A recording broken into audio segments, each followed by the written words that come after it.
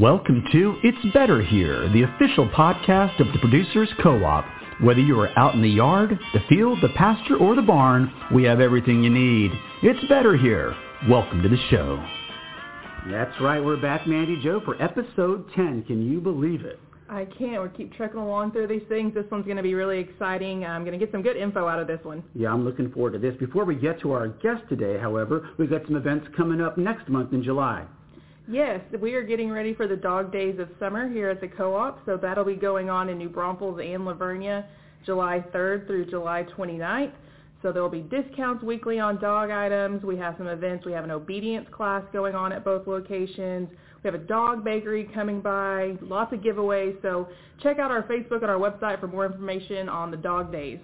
And, of course, the great citizens of New Braunfels and elsewhere are voting on the best of New Braunfels. And, of course, we want to remind people to vote early and often. Yes, I know that I'm biased, but I'm pretty confident that we're the best. So we are up for retail, farm, and ranch supply, and we'd love your vote. Absolutely. Now, I want to send a quick shout-out to our new friends out at Marion High School. Got to talk about that show. Broke all kinds of records. I've never seen anything like it. I've hosted my banking podcast for 13 years. I've never had a listen in China. We actually had a hit in China for that show. So I don't know if there's somebody in China that's interested in FFA, but it was quite an experience out there at Marion High School. Yes, I really enjoyed that one, hanging out with those kids. They're great. Going to do awesome things in the future, and I'm really glad we got to sit down with them. Yep, and I've been in touch with Mr. Riley. We might have some upcoming shows featuring some of those seniors. I did not realize that FFA ended in high school. I did not know that, but what I've learned, I'm sure you know this, FFA does not end in the summer. The young people are very busy this summer, and I guess that's something you experienced as well.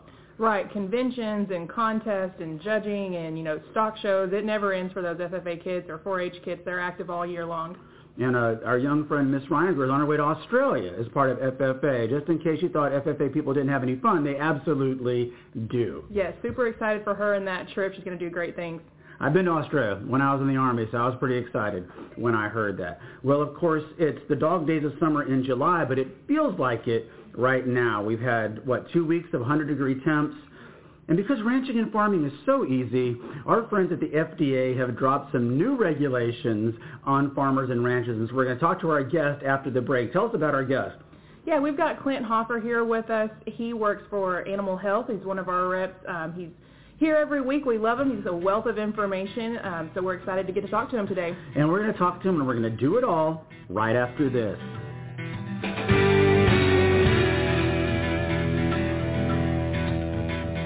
Hey, this is Jason. Don't forget to visit us online, sign up for our newsletter, and follow us on social media.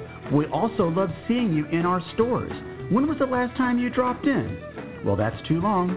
Remember, it's better here. That's right. We're back. Take it away, Mandy Joe. All right, Clint. This is the news of the hour around here. The FDA has issued some new rules and regulations for animal antibiotics. Can you tell us about those? Yeah, Mandy Joe. Effective June the 11th, the FDA, which is the Center for Veterinary Medicine, has changed a few of the things that will affect what we call the OTC portion of our business, which is the over-the-counter, and it has to do with the antibiotics. And what they've decided is, in an initiative that they started about 5 years ago, they have slowly but surely moved antibiotics off the shelves of our regular retail stores. And how that's going to affect each and every one of your customers is a little bit different. What it's going to do is, for a customer, the drugs are not going away. Just the way they'll be able to receive them is what is changing. We'll still have antibiotics in the industry to take care of our diseases and stuff, but it's going to be how they're going to get them.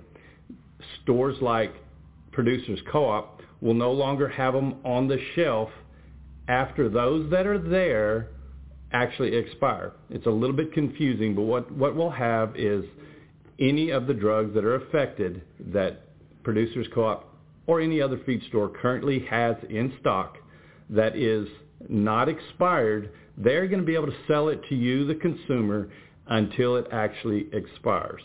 Where the detail comes into is they will no longer be able to purchase more from distribution or manufacturers after that June 11th date. And so it's a little bit confusing, but it is going to go ahead and be something that through education, we'll be able to help our customers. Now, I've done my own research on this, and one of the concerns I saw, I was reading some articles from the Texas Farm Bureau. You know, Buddy's laying here. He's a great dog. But if he got sick or something, there's veterinarians, there's 5 or 6 of them within walking radius of a producer's co-op. For small farms and ranches that live far away from what we would even consider a small town like New Braunfels, their access to large animal veterinary services seems to be a concern. Tell us about that. It is going to be a bit of a concern. What will happen after the antibiotics that are on the shelves in our feed stores are totally gone? For a customer to go ahead and purchase an antibiotic, they'll have to develop what they call a veterinary client-patient relationship with a veterinarian. There appears to be some opportunities for some of our customers to actually do that online through some Zoom calls. There is a lot of information available on the internet. Mandy, Joe, I think y'all have a really good QR code that's available here in the store with some real good information for your customers.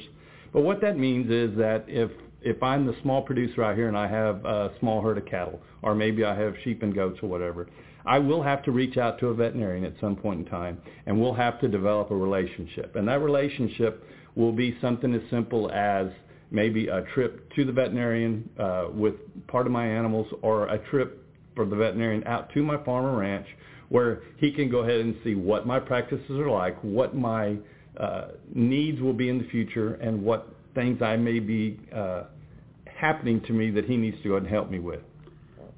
So we've kind of taught Clint, we think the best way to kind of handle this new regulation is to adjust your herd management. So tell us what that looks like and how a place like the co-op can help our producers make that adjustment. I think one of the great things, Mandy Jo, for you as a co-op is going to go ahead and be able to, what I call, step up your education. And that's going to be an opportunity for us as an industry to educate our customers so that we do maybe a few more preventive things than we've done in the past, so that the need for antibiotics has been lessened. One of the big things will be vaccination protocols, parasiticide protocols. Those are 2 things that I want to make sure everybody understands. Vaccines are not going away, and neither are your dewormers. They're still going to be available to our customers over the counter just like they always have been. And so if we get good protocols in place, that will lessen disease and the need for antibiotics. Another simple little need that education can help is, one of the big things that so many people I talk to about are calf scours. They talk about the fact that, well, we're not going to be able to get calf scour boluses anymore. You'll be able to get them, but you'll have to get them through your veterinarian.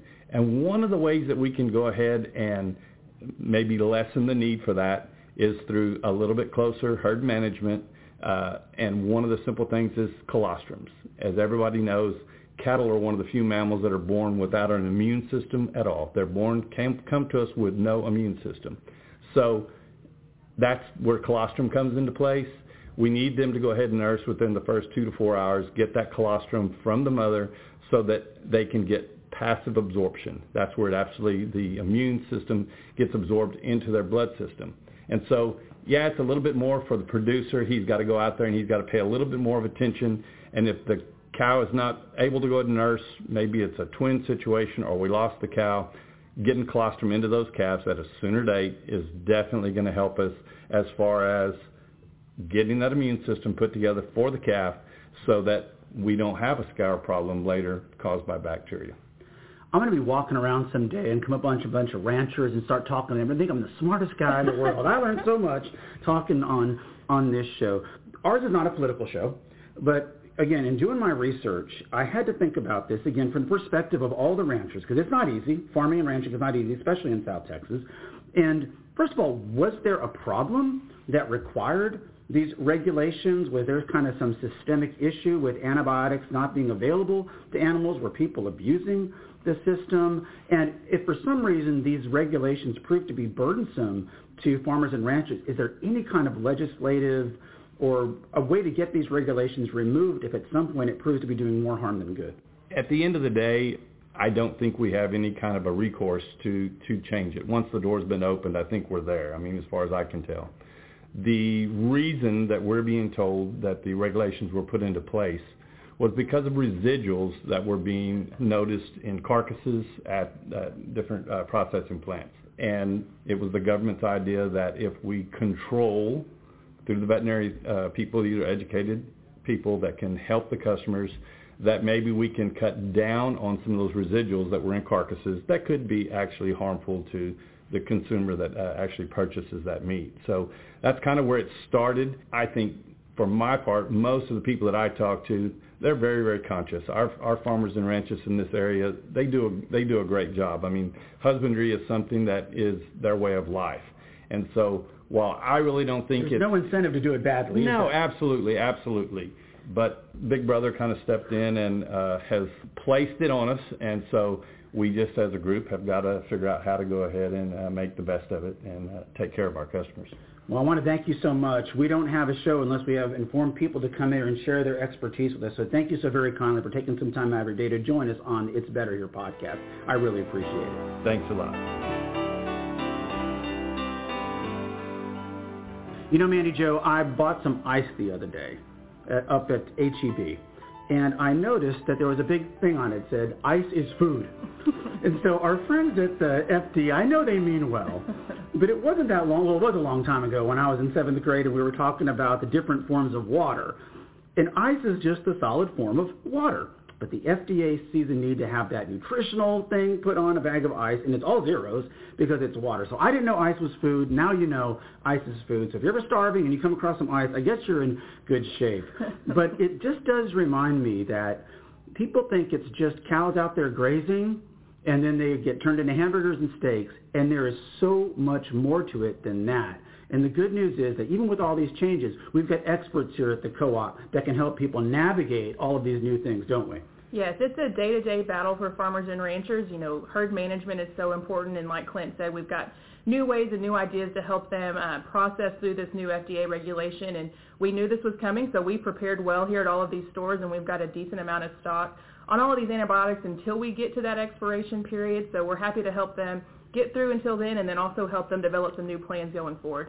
Are you talking weeks of supplies or years of supplies? It depends. I feel pretty confident we've got about a year, but we'll see how that goes.